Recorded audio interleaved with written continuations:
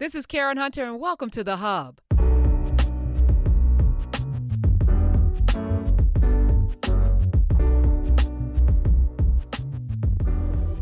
All right, I've been trying to get this woman on for years because she's at NYU, which is in New York, and now we got COVID, so nobody can see anybody right now. We're not even doing anything in the studio, but gratefully we have a radio show that now allows folk to call in and Zoom in and do a host of other things.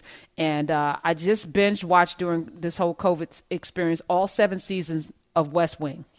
And I got to really enjoy what a real government looks like. I got to be jealous about all of the smart people in an administration, and she was one of them, Dr. Nancy McNally. But she's also on Blackish. I love her as Rainbow's mom, and she's done amazing documentaries. I've just finished watching Twilight, which is so apropos right now. Let me welcome to the show. She is accomplished beyond belief, and I am so grateful to have her here today, Ms. Anna Deveare Smith. Welcome. Oh, it's my pleasure. And you did some time at NYU yourself, I saw. Yeah, I was there for 3 years in the media department teaching journalism before I went over to Hunter College. But we missed each other. I would have loved to have been there while you were there. Yeah, well, it's you never know. You never know. That's true. Maybe you can come over to Hunter. I'm just putting that out there. Okay. So let me ask you this, because you're one of the smartest people. And the beauty of watching your art is that it is so thoughtful. You did a whole documentary on the riots in L.A. You did it so cleverly, and it's appropriate now. At the time, it said, this is not a melting pot, it's a boiling pot, somebody in the documentary said. And they classified the L.A. riots as one of the worst riots in our history. I think we're actually in one of the most interesting times in our history. What are your thoughts? Well, I'm trying to figure out what it is exactly. Is it an earthquake that will, settle down? Is it a flood like Hurricane Katrina, which will take some time to settle down? And where some people never went back home, New Orleans was almost left for dead, but they pulled through. I'm not going to say that I know, because I think it's also that we're in this peculiar pandemic, which even before the murder of George Floyd, most of us would say, wow, I don't know what next year is going to bring. I don't know when theaters are going to open up again. I don't know when I'm going to go back to work, right? So we're in the murder of George Floyd, and the demonstrations and the protests that followed are nonetheless on a very rocky ground, even before it all happened. So I'm not going to pretend to say that I know what this is right here. People are promising. There's promises. There's glimpses of promises of change.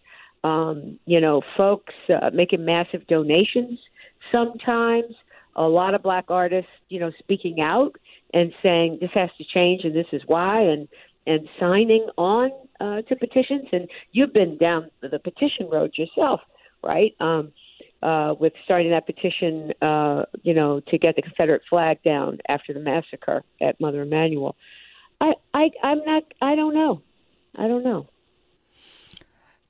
What do you think, though? What do you feel? I feel like we have a short window to get a whole lot of things done. LeBron James just tweeted.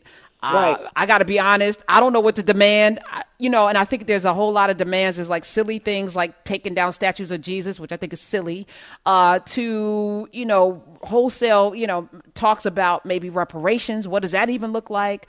I think there are a lot of people donating Apple $150 million, but where's it going to go? And who's going to follow that money trail to make sure that it actually leads to wholesale change? I don't know if we have the muscles built for this. Right. Well, look, Reed Hastings just donated $127 million to Morehouse, Spelman, and the United Negro College Fund. I mean, Morehouse has been around for a long time. I know the current president of Spelman. I mean, she was at NYU for a long time, the dean of the School of the Arts, Mary Schmidt Campbell. She's an incredible leader. I'm sure she will do great things with those funds.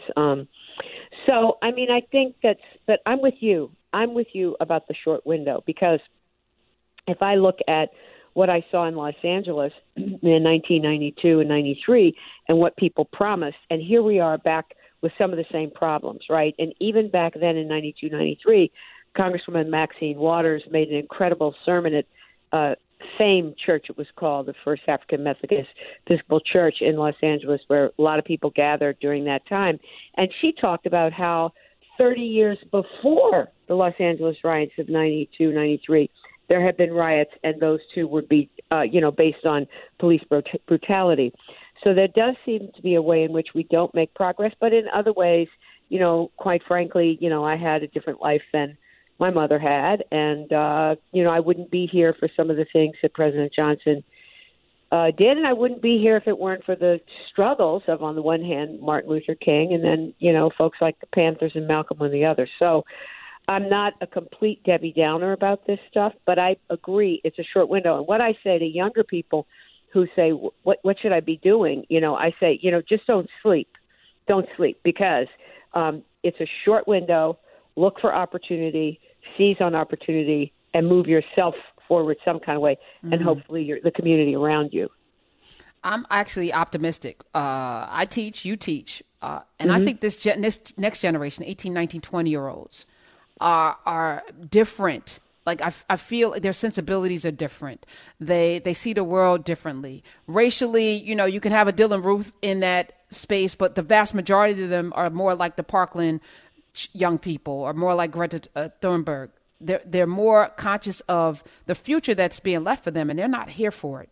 And they also have Twitter fingers and TikTok fingers, and they know how to use social media in a way that many of us do not. I'm optimistic that they are going to lead the charge. And as I look at the protesters, I see a lot of them out there. Yeah, well, but we do need, to use the word we're hearing all the time, systemic change. We need our institutions to change, and they can push from the side.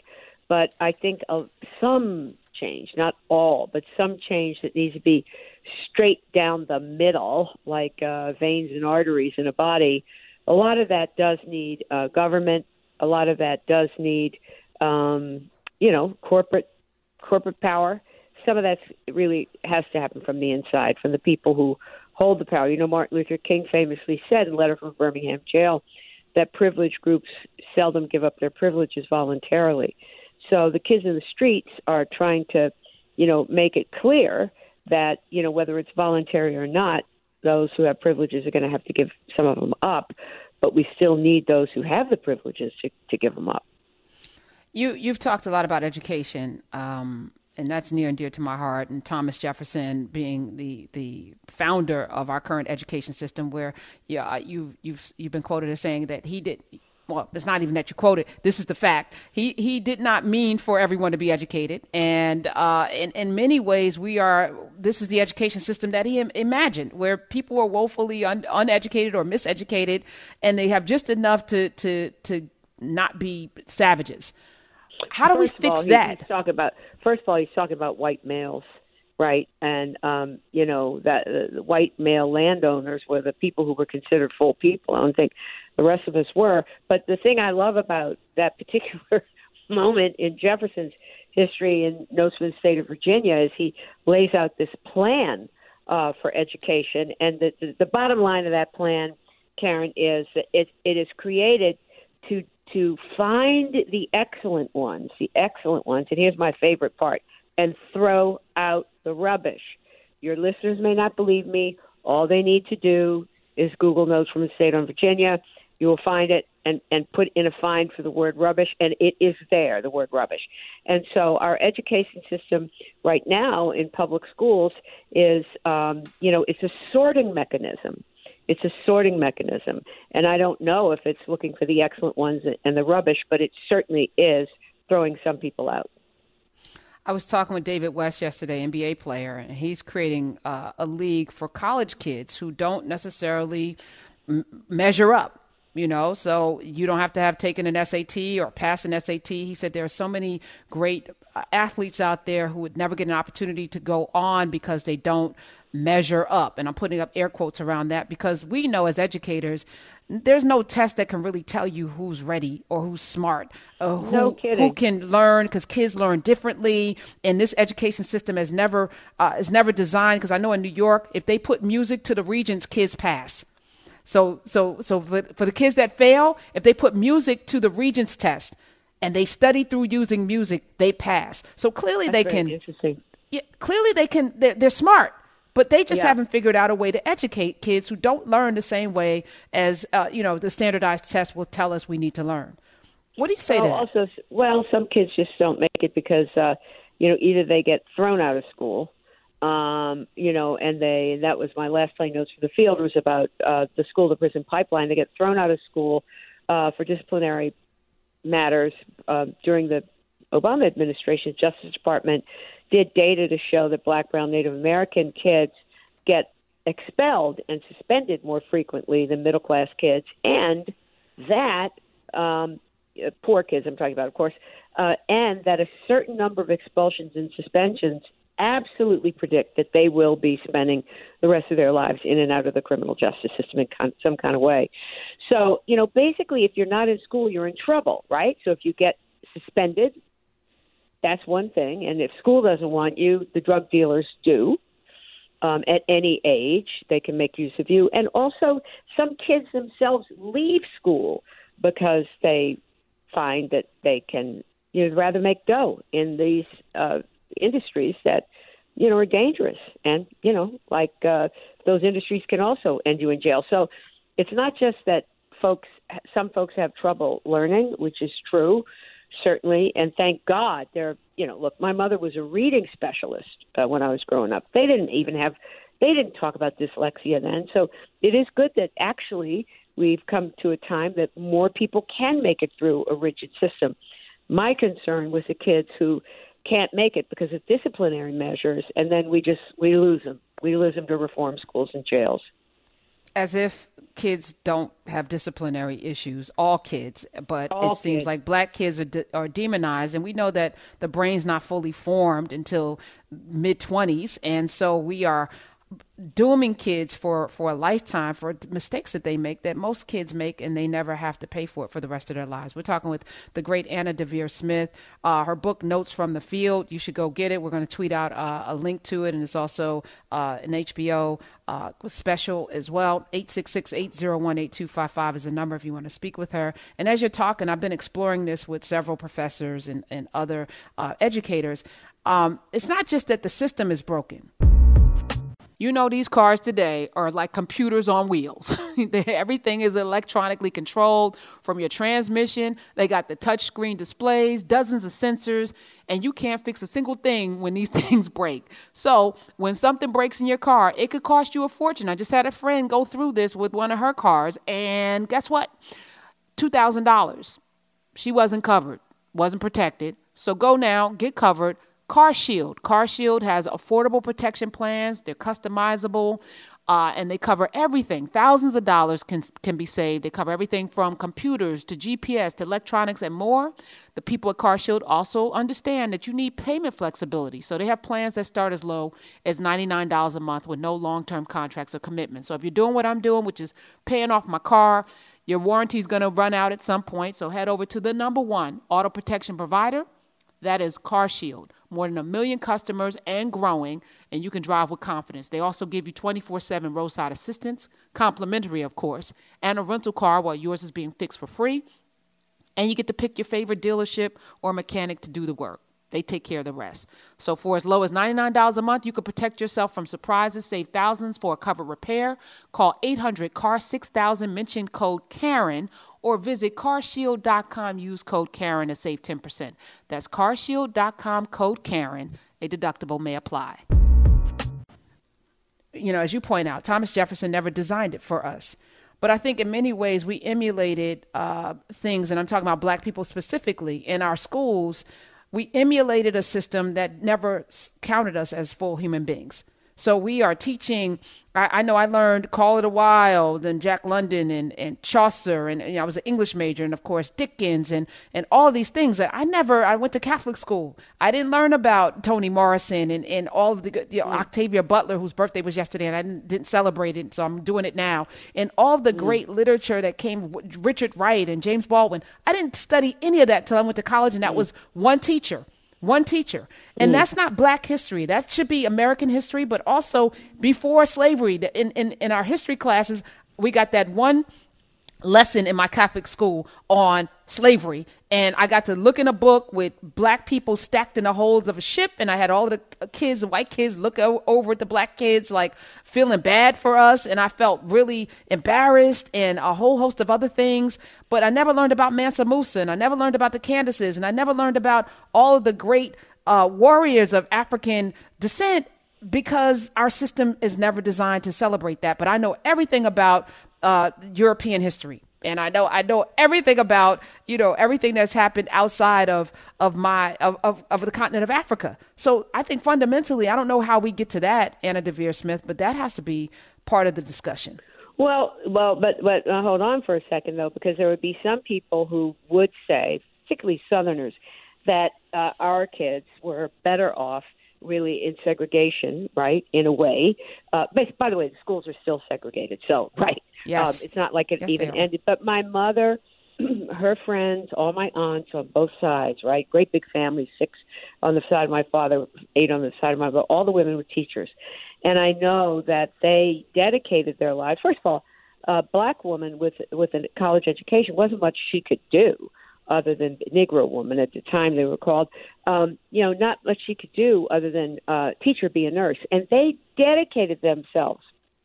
I'm sure, my mother was a race woman. I'm a race woman. They dedicated themselves to bringing along the race to another phase. And then, some folks would say that, so-called integrated schools were a good thing and a bad thing. But it's also that we devalued teachers along the way. Those women were seen as real leaders in their communities. They were respected in their communities. I'm not going to use foul language on your show. You can, Anna Deveare Smith. This is Sirius XM. Say it. I mean, but you hear about, I heard about, kids calling teachers regardless of color a bitch, right? I mean, it's like the respect for the profession went downhill as well, for a lot of complicated reasons. And so the teacher didn't hold. I mean, look, you teach, I teach. Sometimes people in our profession, the sort of media profession will say, what are you doing? Oh, teaching? Is that like a low thing? Or are you still teaching? And so that's a low thing. And for me, teaching is first of all, it's another art form. And it's something that I'm as dedicated to as I am for everything else. And I just want to tell you that one time I did have a chance to come over to Hunter and talk to some of the kids over there. And I was so excited. I was so excited about their, confidence and what they wanted to do. And they actually weren't a little bit uptight. My students, I love my students at NYU and the ones I had at Stanford. But, they want to be right. They want to be the smartest one. Mm-hmm. And, I mean, my sisters and brothers over there at Hunter, I mean, like they were up on their feet. They weren't worried about whether they were right or not. I just loved it, how willing they were to express themselves and say what they were after. It gave me a lot of joy to see that. I love teaching at Hunter, and I always juxtapose it to the time I spent at NYU, because you're going to get kids that are working. You may have kids that are parents. You're going to have kids from all walks of life. And it is, to me, it's probably one of the most diverse schools in the city for sure. But there's a sensibility of, there's no entitlement. And it's the best thing that I do. I often tell, why do I still teach? Because it's the best thing that I do, to be able to engage with young people. They teach me. And at the same time, you're imparting something on people who absolutely appreciate what you're giving them. And I stay in touch. And I have several of them working with us as we speak right now on Sirius XM. And, I'm glad that you said that. I appreciate that you acknowledged that about Hunter. So that's neat. I can't say nothing bad about my homies over at NYU, but I did want to say how excited I was to be in a classroom with Hunter students at one time that I was invited. Tell me, Anna Deveare Smith, because you bridge so many different spaces with your art. And as I mentioned, I just talked about a few of the things that you're doing. As we look towards the future, because I feel like there is, again, before COVID and before this pandemic of race hit us, where so many white Americans now are, awakening to the reality that we live in a racist society, or that there's something systemic going on. Art has been the thing, I was talking about Watchmen and how that introduced people to Tulsa, Oklahoma, who never would understand that. And no, it wasn't perfect, but at least with that HBO space, we got to see Bass Reeves and the kind of underpinnings that led to Black Wall Street being destroyed. I'm seeing folks like Ava DuVernay bring us things like Queen Sugar, where we're seeing this farming thing happen and the racism in that. We're seeing so many people use their art even in science fiction, like the Twilight Zone now, Jordan Peele and Get Out and all of the things that he's doing. Are you optimistic? And then what do you think else we can do in this space? What else needs to happen? If I gave you a magic wand, what else would you change in your arena? That's an excellent question. I mean, a couple things came to mind. Number one, I'm thinking about how much more is out there that people can engage with. I'm thinking about Ruth Simmons, who was the first African-American person, let's put woman aside, person to run an Ivy League school. She became president of Brown. She and Toni Morrison, by the way, were very good friends. Ruth traveled all the way to Stockholm when Ruth Simmons got the Nobel Prize. Wow. And so when she grew up, she was granddaughter of slaves. She grew up, a doll was like a rag and some corn husks. And that's what she entertained herself with, and then ended up becoming a brilliant scholar and a brilliant administrator at Princeton. Without Ruth, we wouldn't have had this sort of dream team of folks who were teaching there, Cornel West, Val Smith, all these people. And then she becomes president of Brown. And you think about a kid now, almost any kid, even when I've done research in like a Native American reservation, for example, where there's great poverty, kids have many new ways now to be entertained, right? Maybe it's on their cell phone. It may not be everything they want. But for me to think about somebody like Ruth Simmons, a child of something like an enormous family, becoming first brown person, black person to become president of the Ivy League school. Mm-hmm. Her only toy was a handmade doll, right? And if you would sit in her office, as I did when she became president, like all the walls going back to 17, 16, something, whatever, all these white men going back to when they had wigs on all the way around, and then this black woman. It was very exciting. I think that sometimes African Americans have done miraculous things. And in terms of art, when I think about, Louis Armstrong, and I think about Ella Fitzgerald and Billie Holiday and Coleman Hawkins and Lester Young, and it is a miracle what they did just between like the beginning of the 20th century and by 1945 what they had done. Here comes jazz, here comes bebop. These are not people who were going over to Juilliard, right, taking music lessons. How did that happen, Karen? How did that happen? And I think that it's extraordinary, the invention of black people. So what do we fix during this window, Anna Deveare Smith? What can we get done? Look, so the word systems, and by the way, I think that the Me Too movement, and obviously climate change and a variety of disenchantment about, how much people have to go to college and pay all those loans back. I mean, I think the Me Too movement actually has done a service to this movement right now, which is that, I don't know, 5 years ago, 6 years ago, 3 years ago, if you walked up to some young white person on the street and said, what's systemic racism? They may go, I don't know. But I think that with Harvey Weinstein coming down, he came down almost the same way that monuments are coming down right now. It's like people understood that the problem of sexual harassment and abuse was across institutions. It's not just one man, right? And that an entire industry, was making that okay, right? And of course, Hollywood got a lot of attention, but you think of a lot of corporate environments. So I think people understand that bad stuff isn't just one bad person, right? It's not just like one bad cop, but that inside of our institutions are these strains of power abusing people, is actually, I hope that people see that right now, and that they understand what they have to do is not just make demands for their own industry, but get inside of those institutions and get a hold of those strains and make demands that the strains are pulled out, so that we can have a more equitable society. When you think about your future, you usually think about goals. Where do I want to end up? Well, I'm encouraging you to dream. This is a good time to do that. Let's substitute dreams for goals, and suddenly you can plan even bigger, because no one ever has small dreams. So I'm encouraging you to dare to dream bigger and start your bigger future with a degree from Ashford University. If you were thinking about going back to school, here's a good time. Ashford University online bachelor's and master's degree programs will allow you to learn on a convenient and flexible schedule. At Ashford, expert teachers give you real-life experience, real-world experience in online classes built for your life's twists and turns.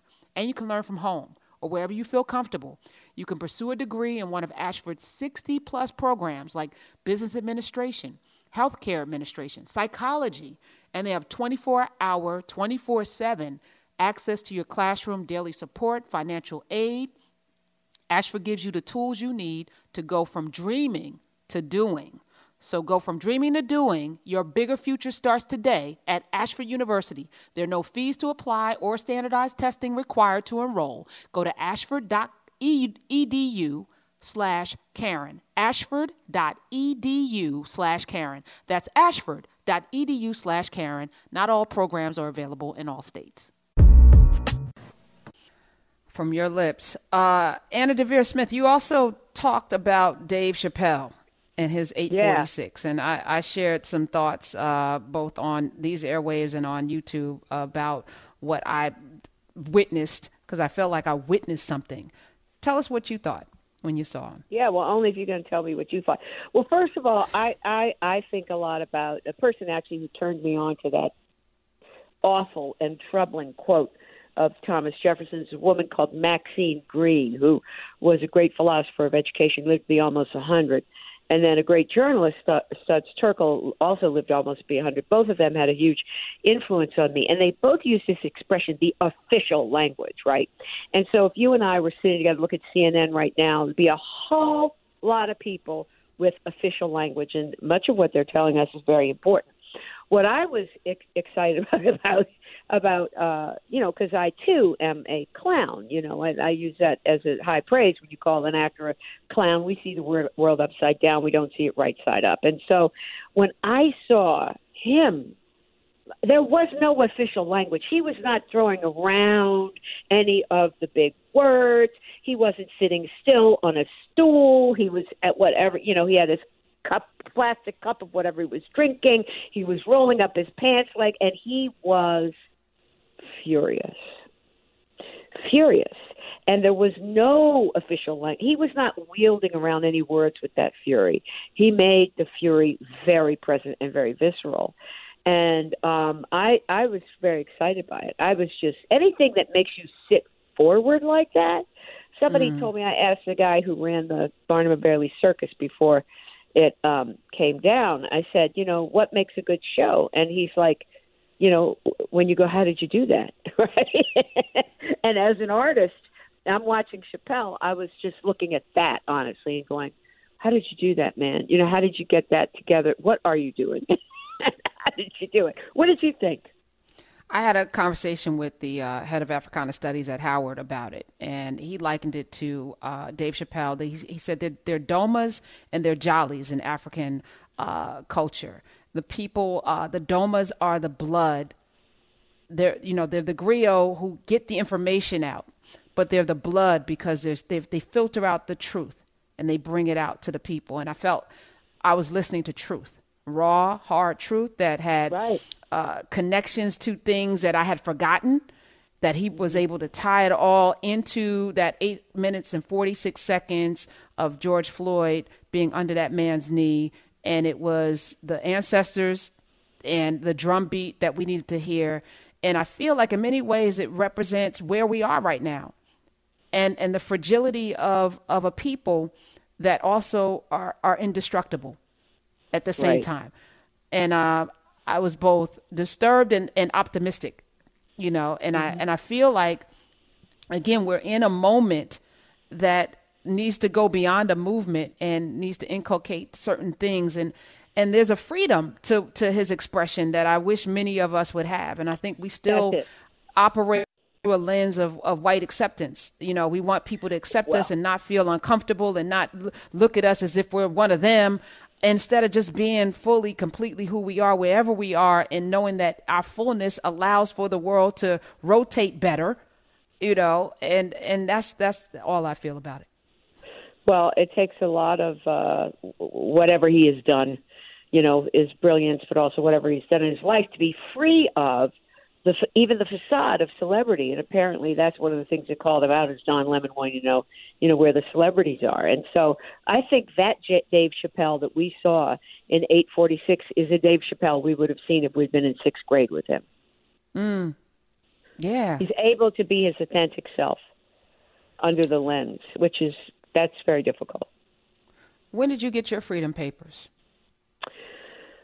Well, I don't know if I have them. I don't think I have freedom papers. I think no, I don't. I mean, I believe that what I do, which probably looks real, a little bit mamby-pamby maybe, because my whole thing is I've been chasing that which is not me, and because I am a professor and all these things, but I think what I do is subversive, because I cross boundaries that I'm not supposed to cross in my work. By that I mean inhabiting people that are not my race and gender. And so I don't think I have any freedom papers. I think I just am following my, look, I love human beings. When I had a chance to learn at one point and perform Letter from a Birmingham Jail, I've cited it already today, and I feel that, I don't know if we understood what a great lover of people Martin Luther King was. And so, maybe I got my freedom, to the extent that it was freedom, is maybe the day that my mother said to me, seeing one of my early works, very quietly, she just said, I think you may be ahead of your time. Which was a way of saying they aren't going to understand it. Some people are going to think it's a mess. She didn't say it that way. But that may have been a very liberating thing for me, to understand that I was different, but that perhaps I would just have to follow that different way. What about you? When did you get yours, freedom papers? I think I was born with them. My parents always said that it was something different about me, and that my mother said my mouth was going to get me in trouble. And I remember that as early as I can remember everything. And I could never keep quiet, and got in trouble in the first grade for telling the teacher she was wrong. And I remember the conversation my dad having with me in the car on the drive home, because he had to come to school. And he said, you can't embarrass grown folk like that. You can't tell your teacher. And I was like, but why? She's wrong. She was wrong. He's like, and I could watch him painstakingly try to explain to me why a 6-year-old should not challenge authority, but at the same time appreciating that I had the wherewithal to do that. And so, yeah. Well, I want to just mention one quick thing about that. When I wrote my play Notes from the Field, I interviewed 250 people, and what I noticed that got girls, young women and girls, in trouble was exactly running their mouth. And I don't know if you remember that video of the young lady in Columbia, South Carolina, who was thrown across the room by a cop. We saw that because she wouldn't put her cell phone away. Well, everybody in that class just sat there looking straight ahead while their classmate was being thrown across the room. And a young lady named Nia Kinney started screaming at the police officer, and she got sent to jail for that. She got sent to jail. Now, she got out, but she got sent down. To me, that was like, okay, that's what gets a young black woman in trouble, running your mouth. And then that very disturbing video of the cops in Dallas in Houston, rather, I think it was Houston or Dallas, at a pool party, throwing a young girl around in her bathing suit. Mm-hmm. In her bathing suit. And you hear him saying to her and her friends right before he grabs her and throws her on the ground is, you better stop running your mouth. That's like, that's what gets girls in trouble. Don't run your mouth. And now I will never stop. Honey, that's other stuff that gets boys in trouble, but we run our mouths. And so the message is to keep doing it. Keep running your mouth. Keep running your mouth, because it will lead to freedom. Yeah, you're going to piss people off, but it will definitely lead to freedom. Your favorite character, because you do a lot. The character that you think is your favorite. No, I don't. And, my mother had 5 children, and she did not say who was her favorite. So I don't have any favorites. By the way, anytime somebody. No, but look, to write Notes from the Field, I talked to 250 people. Only 19 are in the show, and very brief parts of that. To write Twilight, I interviewed over 300 people, and 43 people end up in it. So everybody that ends up in it is among my favorites, because it's a real commitment to try to create a portrait of a person. It's a lot of work. So I would say they're all my favorites. Yeah, they're all my favorites. That's such a cheap. Come on, Anna Deveare Smith. I know there's one that you really like to play that just kind of get not your jaw winding, but, gets that blood flowing. Well, I was actually excited to play Kevin Moore, who is the person who took the video of Freddie Gray being beaten. And it was because, this is a young man who was in and out of jail his whole life. And his language was very riveting, and he was just expressive in an incredible way. And I wondered why his language was so riveting. And one of the kids who worked with me, picked up something I missed that he'd said, which is that when he was in jail, he read the dictionary backwards and forwards. And so I just thought, whoa, I was very interested in how he designed his knowledge. Let's put it that way. Yeah. And what does the future for you look like in this new world? I don't know if Hollywood, I know certain places are opening back up and they're starting to film. I've had several people that I know in your space. But what's going to change for you?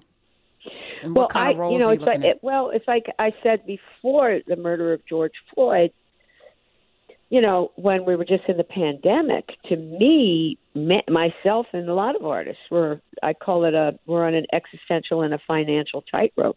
All my gigs were canceled. I'm not new, I'm not unlike anybody else, but all my gigs were, I'm in the gig economy. And I'm on a TV show, Shonda Rhimes' new show, and we shut down production. We don't know when we're going to go back to production. I don't know. And anything I'm working on right now, I don't know if it will be produced, when it will be produced. Will people be interested in the same ways that they were before?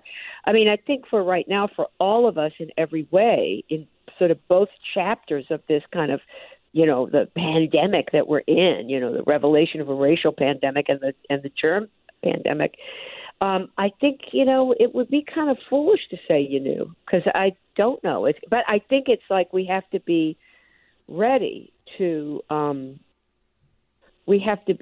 I don't know how we get ready, but that's really, we have to just be ready for whatever it is and to jump on opportunity. I want to quickly tell you about this slave narrative I came upon in relationship to Juneteenth. It was a man who had been in Galveston when the news came. He was asked, well, what was it like? And he said, it was really wild, and he said, we all thought we were going to get rich because we knew how to work hard. And the white people didn't work hard. We worked hard. They didn't. So we figured, well, they don't know how to work. We know how to work. We're going to get rich. And then he goes, we didn't get rich. We got proud, but we didn't get rich. I was like, oh, my God, that's pretty amazing. Because part of what we have to do as African Americans caught in historical trauma and transgenerational trauma is we're always trying to fix this inside thing that has to do with our dignity that gets assaulted all the time. But then it's like, whoa, man, that was pretty smart what he said. The proud part wasn't actually enough. And then he talked about how everybody was on the move after that. Everybody was on the move, right? Which, I think eventually becomes like the Great Migration. But I don't know. Are we going to be on the move when we can move again? What are we going to be seeking? What I think is that we should be seeking opportunity. I love that. And I think also that proud thing, we need to love ourselves and one another. We need to double down on that. We need to figure out what that even means. Let me ask you something in that way. What do you think? Because you listen to all these people. I talked to a Black Panther, soon after the Panthers were, well after the Panthers were done in the Black, when I went to L.A. to do reviews about the riot. And I had noticed, as everybody did, everybody screaming in the streets after the Rodney King, we called it Rodney, no justice, no peace, right? Which actually started when a little girl named Latasha Harlins was shot in the back by a Korean store. No justice, no peace. And so I said to this Panther, I said, oh, so no justice, no peace. That's kind of like what all power to the people was. I said, did no justice, no peace take over for all power to the people? And he thought for a minute, and then he said, no, ain't nothing ever going to be as big as all power to the people. So we talk about proud, I think about I'm Black and I'm proud. What do you think is the slogan now? What is the all power to the people, I'm Black and I'm proud, the no justice, no peace of now? I don't know. And until you just brought it up, I always felt a little hollow inside when I heard no justice, no peace, because we could not make that happen. That couldn't be made a reality because many of us weren't willing to put the sacrifice in front of that to make sure that there was no peace. Right? So it's just hollow words to me, and it still feels hollow. Power to the people, say it loud, I'm Black and I'm proud. I remember the song. But I think what we need is something even deeper than that. It's not just about, being Black and proud. It's about just loving one another and loving who we are when we see one another. I don't know what that's going to require for 400 years of denigration and feeling bad and being told that you're less than or that you're an animal. I don't know how we overcome that. But person by person, we need to figure that out. I'm with you. And, you're doing it at Hunter. I'm doing it in my way at NYU. I think we just do what we can. And let's stay in touch, Anna Deveare Smith. I'd love to have you on. It's been incredible to talk with you. And, just really thank you for obviously what you've done, too, to prepare. I know how much work that takes. You got to talk to a lot of people all day long. So I really do appreciate that, and I appreciate you taking the time to be with me today. Listen, you have an open seat here, man. I'll expect you to be back on, more frequently. Do you promise to come back? Yes, all back right. At you. Yes, Anna Deveare Smith. You can follow her at Anna Deveare S on the Twitters. Change the conversation, change the system.